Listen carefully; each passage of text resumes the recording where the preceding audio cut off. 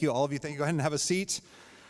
I'm now going to invite my friend, my brother, Steve Heimler. Will you come on up and invite us into the beauty, the opportunity of the book of Jeremiah this morning? I will. Thank you. Maybe we should just have that Robinson video playing on loop in the background. In case I don't deliver on that, then at least there'll be some value for the people who showed. Because I can't put my toe in my mouth. I'm not that. I can't do it. All right, good morning. Our text for this morning comes from Jeremiah chapter 31. Jeremiah 31, starting in verse 31. Jeremiah 31:31. Behold, the days are coming, declares the Lord, when I will make a new covenant with the house of Israel and the house of Judah. Not like the covenant that I made with their fathers on the day when I took them by the hand to bring them out of the land of Egypt, my covenant that they broke, though I was their husband, declares the Lord. This is the word of the Lord. Thanks be to God. So what we've been doing, if you've been with us, you know this. We have been reading together as a congregation the entire Bible, and then we pause on Sunday morning to take some time to look at least one of the passages that we read together this past week. And so that brings us to the second half of Jeremiah today. And last week, if you were here, we sat with Jeremiah and his anguish over the sin of God's people in Judah, which was the southern kingdom of Israel. And we saw that the judgment that Jeremiah pronounced upon them actually came to bear when the Babylonians stormed Jerusalem, killed off many of the inhabitants, carried off the rest of them into exile, and burned the temple to the ground. But even in the midst of judgment, if you remember, Jeremiah pronounces hope. The Lord spoke through him, and he said, "Fear not. Despite the judgment that you have brought upon yourselves for the breaking of this covenant, I know the plans that I have for you. They are plans for welfare. They are plans for hope. They are plans for a future." And today, we're going to see exactly what that hope and future consist of, namely that the Lord will make for his people a new covenant, which will replace the old one, the Sinai covenant. And as I've taught many times before, I won't go into it too much here, but a covenant is an ancient contract between two parties, usually between a stronger party and a weaker party. This was done all the time in the ancient world, at least in the ancient Near Eastern world. And it's not too much to say that in the whole of the scriptures, God never relates to a single human being, let alone a nation, outside of the agreement of a covenant. Never. There is no relationship between God and human beings outside of a covenant. And so there are basically two different kinds of covenants in Scripture. There's covenants of works, and there are covenants of grace. Works and grace. And here's the thing.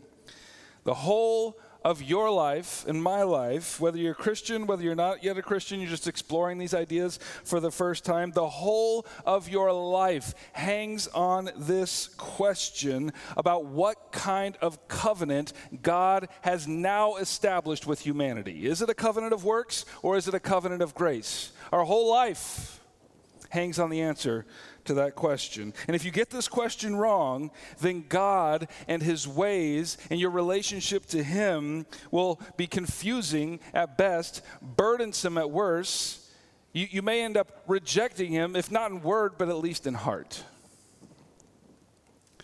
And it's here on the question of what kind of covenant God has made with people that I would wager that the majority of our culture has gotten their assessment of Christ and Christianity and the Bible all wrong. So all this to say, what I'm about to lay out for you here in Jeremiah is about as close to the heart of everything we believe as Christians. And if, after hearing it, you are one of those people who decides you want to reject it, then at least take heart in knowing you're rejecting the real thing and not a parody of it. So that's what I have to offer. Now, In order to organize ourselves, let's look at Jeremiah's words under 3 headings. Number 1, the problem of sin. Number 2, the deliverance into joy. And number 3, the new covenant that solves the problem and brings about the deliverance. Problem of sin, deliverance into joy, and the new covenant that solves the problem and delivers into joy. Okay, it's number 1, the problem of sin. So we know from last week, if you were here for it, that the sins of God's people had led them into deep idolatry and therefore the fundamental fracture of the covenant that God had made with them at Mount Sinai.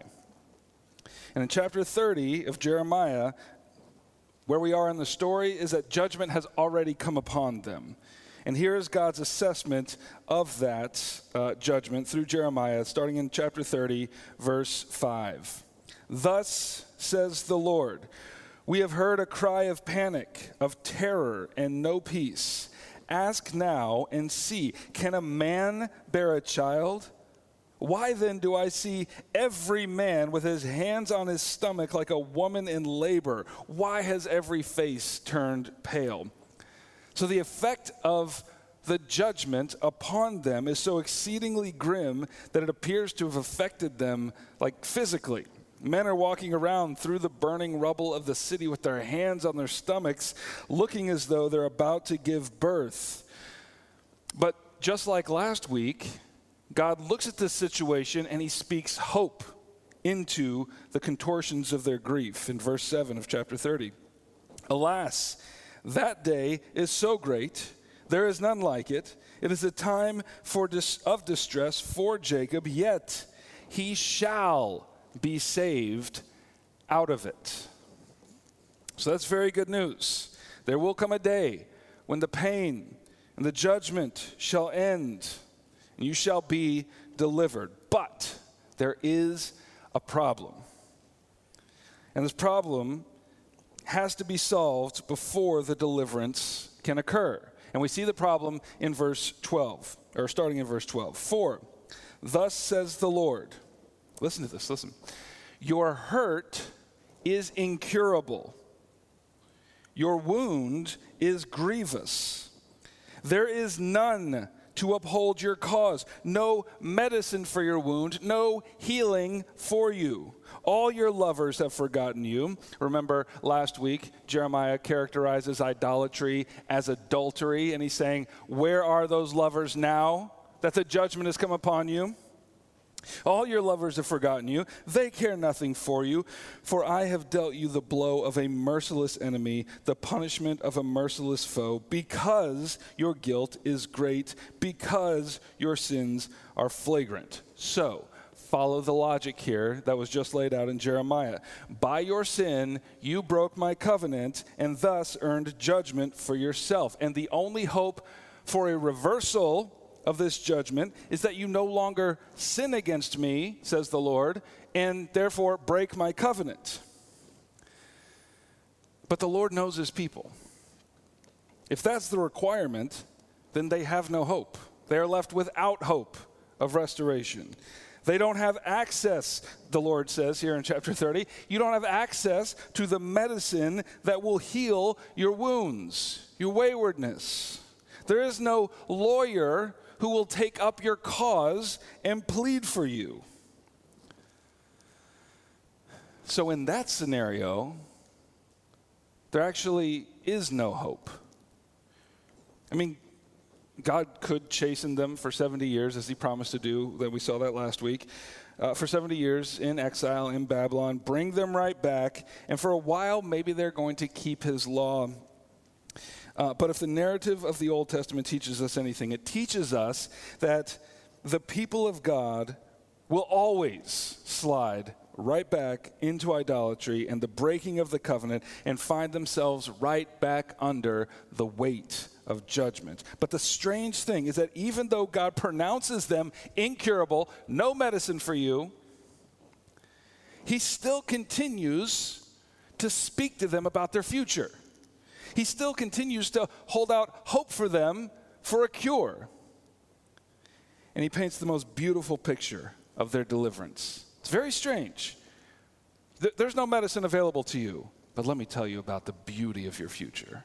So let's go to the second point, the deliverance into joy. Still in chapter 30, in verse 8 now. And it shall come to pass in that day, declares the Lord of hosts, that I will break his yoke from off your neck, and I will burst your bonds, and foreigners shall no more make a servant of him. And then skip down to verse 18. Thus says the Lord, behold, I will restore the fortunes of the tents of Jacob, and have compassion on his dwellings. And the city shall be rebuilt on its mount, and the palace shall stand where it used to be. Out of them shall come songs of thanksgiving and the voices of those who celebrate. I will multiply them. They shall not be few. I will make them honored, and they shall not be small.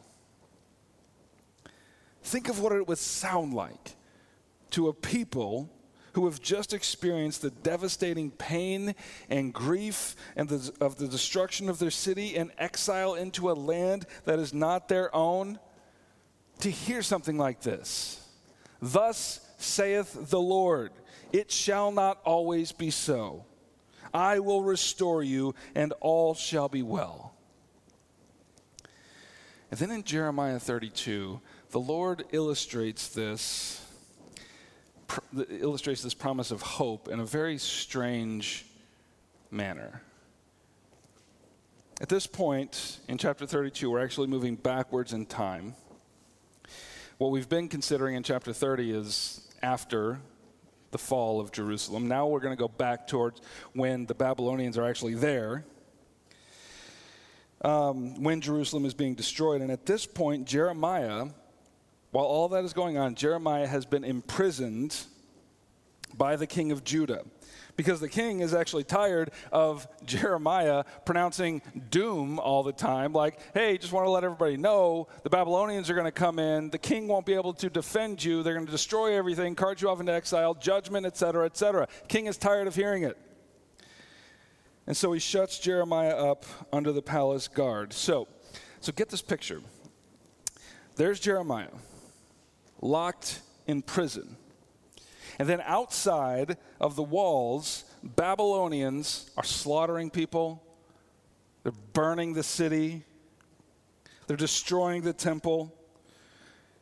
People are fighting for their lives in a fight that we know ultimately will fail. And it's precisely at that point that a kinsman of Jeremiah comes into the prison complex, approaches Jeremiah, and says something very strange. He says, hey, one of your relatives just died, and that means his land is up for purchase. Since you are his kinsman, would you like to buy it? Wrong time, man. Wrong time.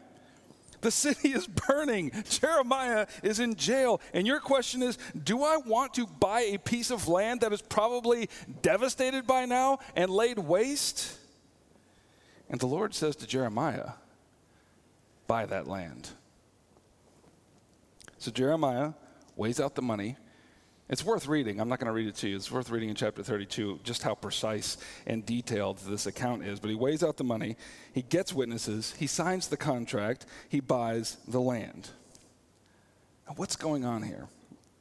Well, the Lord tells Jeremiah exactly what's going on in chapter 32, 14 and 15. He says, thus says the Lord of hosts, the God of Israel, take these deeds, both this sealed deed of purchase and this open deed, and put them in an earthenware vessel, that they may last for a long time. For thus says the Lord of hosts, the God of Israel, houses and fields and vineyards shall again be bought in this land. So Jeremiah is charged by the Lord to invest in the hope of the deliverance of God's people, to purchase a plot of land that is right now ruined by the destruction of judgment, to let all God's people know that one day they shall return and their joy shall be full, and no longer will judgment be upon them. And then skip down to verse 42 of the same chapter. For thus says the Lord, just as I have brought all this great disaster upon this people, so I will bring upon them all the good that I promised them. So the Lord holds out this hope of deliverance for his people. All their fortunes shall be restored. There shall be singing in their mouths and thanksgiving in their hearts, and their land shall be restored. But now the problem is even more stark. How will this happen if the people are fundamentally incapable of upholding the law, the covenant that God gave to them at Sinai? Remember, the wound is incurable. There is no medicine available to them that will heal them so that they could enter into this glorious future that God is painting for them. I mean, maybe they could just promise not to break the law anymore. But the Lord knows they are incapable of that. He's the one who announced that they were incurable. There is no cure within reach for their disease. And in that case, there is only one solution, and we see it back in chapter 30, verse 17. The Lord says this, for I will restore health to you, and your wounds I will heal. There is no medicine that they can grasp. There is no work that they can do to enter into that glorious future. But the Lord says, where you cannot, I will. Your wound is incurable, but I can cure it. And how will he do it? And that brings us to the third point, the new covenant. The Lord will bring about the healing of the incurable wounds of his people by entering a new covenant with them. And so in Jeremiah 31 through 33, the Lord tells us three things about this new covenant. First, what it is. Second, what effect it will have. And then third, who will mediate this new covenant. So first, let's look at what is this new covenant. And for that, we have an explanation in Jeremiah chapter 31, starting in verse 31. Behold, the days are coming, declares the Lord, when I will make a new covenant with the house of Israel and the house of Judah, not like the covenant that I made with their fathers on the day when I took them by the hand and brought them out of the land of Egypt. My covenant that they broke, though I was their husband, declares the Lord. For this is the covenant that I will make with the house of Israel after those days, declares the Lord. I will put my law within them, and I will write it on their hearts, and I will be their God, and they shall be my people. And no longer shall each one teach his neighbor and each his brother, saying, know the Lord, for they shall all know me, from the least of them to the greatest, declares the Lord, for I will forgive their iniquity and remember their sins no more. So first, notice the most obvious thing about this, namely, that the Lord compares the new covenant with an old covenant. He says, this new covenant is not like the covenant that I made with my people when I brought them out of Egypt. Here he's referring to the Mosaic covenant, that was mediated by Moses. This was a covenant of works. In other words, the Lord laid out his law for them and said, do this, and you will live. Do it not, and you shall die. If you uphold my commandments, I have a land for you, flowing with milk and honey, a bright and glorious future. But if you do not, judgment will come upon you. And by the way, the Lord isn't strong-arming them to agree to this. The people agreed to those terms. In fact, as the story goes, the people declared with one voice, all the words of this covenant we shall do. They wanted this arrangement. Now, the fact in Jeremiah, the fact that we're reading in Jeremiah about the destruction of these people at the hands of the Babylonians makes it clear that they did not keep their side of the agreement, and this punishment should not have been a surprise to them, because the Lord was clear: if you break my covenant, you're going to be ejected from the land. He said that all the way back in Exodus, and then again in Deuteronomy.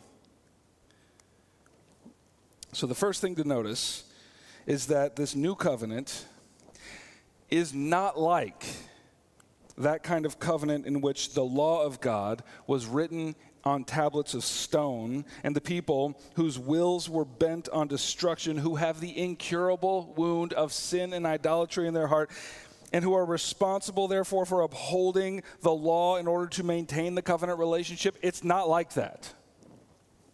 So how is this covenant different? Well, the Lord declares that in this new covenant, he will put his law within them. He will write it on their hearts. And when the law of God is written into the very fabric of their being, they will no longer obey God by compulsion, but by choice, to their great delight. And so the result will be that all God's people shall know him and shall love him.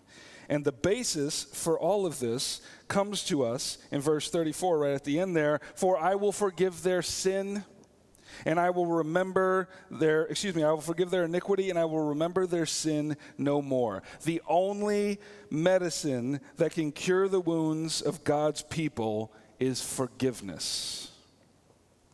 They cannot work their way out of idolatry. They cannot heal their own wounds. The only option left is forgiveness. And in that way, we are dealing here not with a covenant of works, but a covenant of grace, whose very foundation is the forgiveness of sins.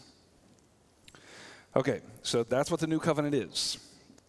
Now let's look at what effect it will have when the covenant comes to bear on God's people. And here we'll go to chapter 32, starting in verse 37. Behold, I will gather them from all the countries to which I drove them in my anger and in my wrath and in great indignation. I will bring them back to this place, and I will make them dwell in safety. And they shall be my people, and I will be their God. I will give them one heart and one way, that they may fear me forever, for their own good and for the good of their children after them. I will make with them an everlasting covenant, that I will not turn away from doing good to them. And I will put the fear of me in their hearts, that they may not turn from me.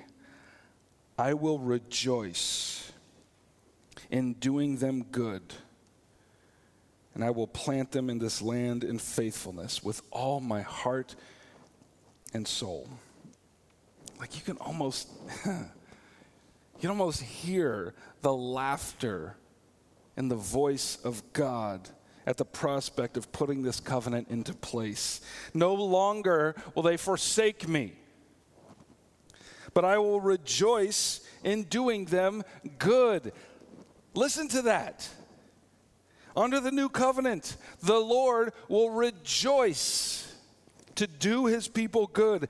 The very happiness of God will be inextricably bound up with doing good to his people. For him to do us good is a real ingredient in the happiness of God. Let that sit for a minute.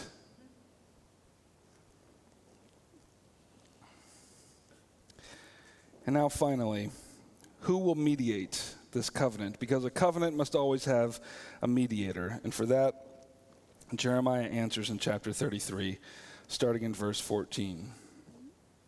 Behold, the days are coming, declares the Lord, when I will fulfill the promise I made to the house of Israel and the house of Judah. In those days and at that time, I will cause a righteous branch to spring up for David, and he shall execute justice and righteousness in the land. In those days, Judah will be saved, and Jerusalem will dwell securely.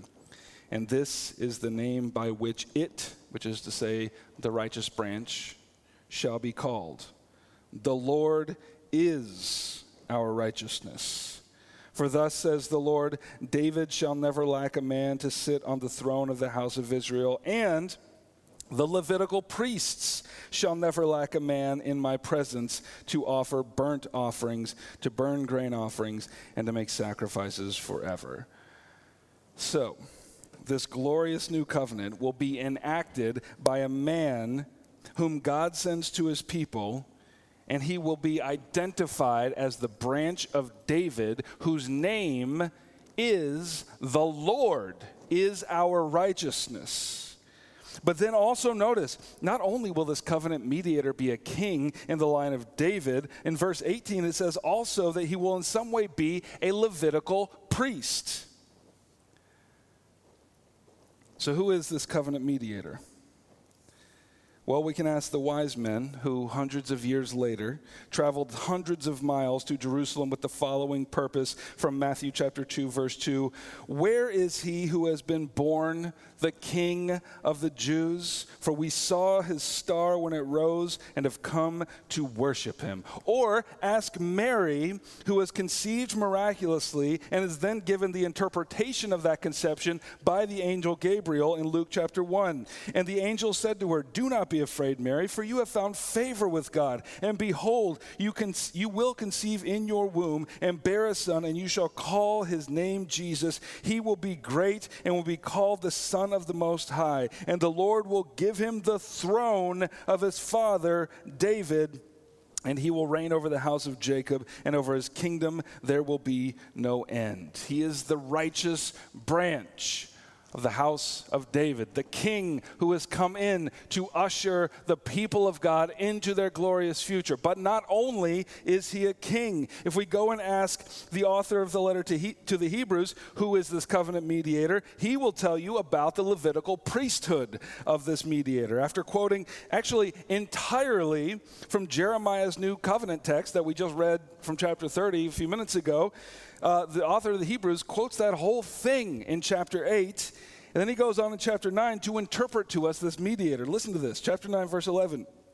But when Christ appeared as a high priest of the good things that have come, then through the greater and more perfect tent, not made with hands, that is, not of this creation, he entered once for all into the holy places, not by means of the blood of goats and calves, but by means of his own blood, thus securing an eternal redemption. For if the blood of goats and bulls, and the sprinkling of defiled persons with the ashes of a heifer sanctify for the purification of the flesh, how much more will the blood of Christ, who through the eternal Spirit offered himself without blemish to God, purify our conscience from dead works to serve the living God? Therefore, he is the mediator of a new covenant, so that those who are called may receive the promised eternal inheritance, since a death has occurred that redeems them from the transgressions committed under the first covenant. Brothers and sisters, it was through the blood of our King and priest, Jesus Christ, his atoning blood, whose name is the Lord, our righteousness, that our sins will be forgiven. And if our sins have been forgiven, then we are made eligible to partake in the new covenant, and that glorious future that God has painted for his people now belongs to us by inheritance. By entering a covenant of grace with his people, God, by the finished work of Jesus Christ and through the indwelling Spirit of God, has written the very law of God into our hearts. And because Jesus Christ is our righteousness and not ourselves, that means that our failure of righteousness can never threaten our standing in God's presence, can never threaten our standing or our inheritance. Because Christ is our righteousness and not ourselves, we find ourselves in the miraculous condition of being those to whom the Lord does good as a means to his own happiness. But Jesus Christ, our covenant mediator, has not only purchased for us the forgiveness of sins and a place in God's covenant, he has also purchased for us hope. Such a strange act for Jeremiah to buy a piece of land during the destruction of Judah. But in doing so, Jeremiah invested in the future hope of the restoration of Israel. And Jesus Christ did the exact same thing while he was 3 days and 3 nights in the grave. Except instead of purchasing a plot of land, he was purchasing the bodies and souls of his people. I have to imagine that if any grieving and weary Jew approached Jeremiah while he was weeping in the streets over the destruction of his land and said, Jeremiah, do you really think all the things you've said about the restoration of Israel, do you really think that will occur? I have to imagine Jeremiah would have walked them out to the land that he purchased, dug up the deed that he had buried in the clay pot and said, yes, it is certain. And for all in our world who grieve and struggle under the weight and the burden of sin, the Lord Jesus now says to them, come see my people whom I have purchased. In them the promise of Jeremiah shall come to pass. The promise comes in chapter 33, starting in verse 10. Thus says the Lord, in this place of which you say, it is a waste without man or beast, in the cities of Judah and the streets of Jerusalem that are desolate, without man or inhabitant or beast, there shall be heard again the voice of mirth, the voice of gladness, the voice of the bridegroom and the voice of the bride, the voices of those who sing as they bring thank offerings into the house of the Lord. Give thanks to the Lord of hosts, for the Lord is good, for his steadfast love endures forever. Amen.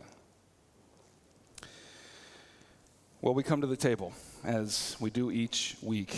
And when Jesus sat with his disciples the night before he was put on trial and killed, he had a meal with them. And he interpreted the elements of this meal in the following way. And when he took the bread, given thanks, he broke it and gave it to them, saying, this is my body, which is given for you. Do this in remembrance of me. And likewise, the cup after they had eaten, saying, this cup that is poured out for you is the new covenant in my blood. Brothers and sisters, we come to eat and drink the symbols of the new covenant, which was sealed by Christ's blood. So, come and welcome to Jesus Christ. Let us pray. Our Father in heaven, we know that we share every inclination, every desire, every wayward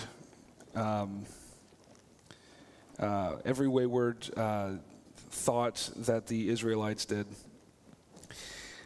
And we would, if it weren't for your grace, be led eternally to judgment and destruction.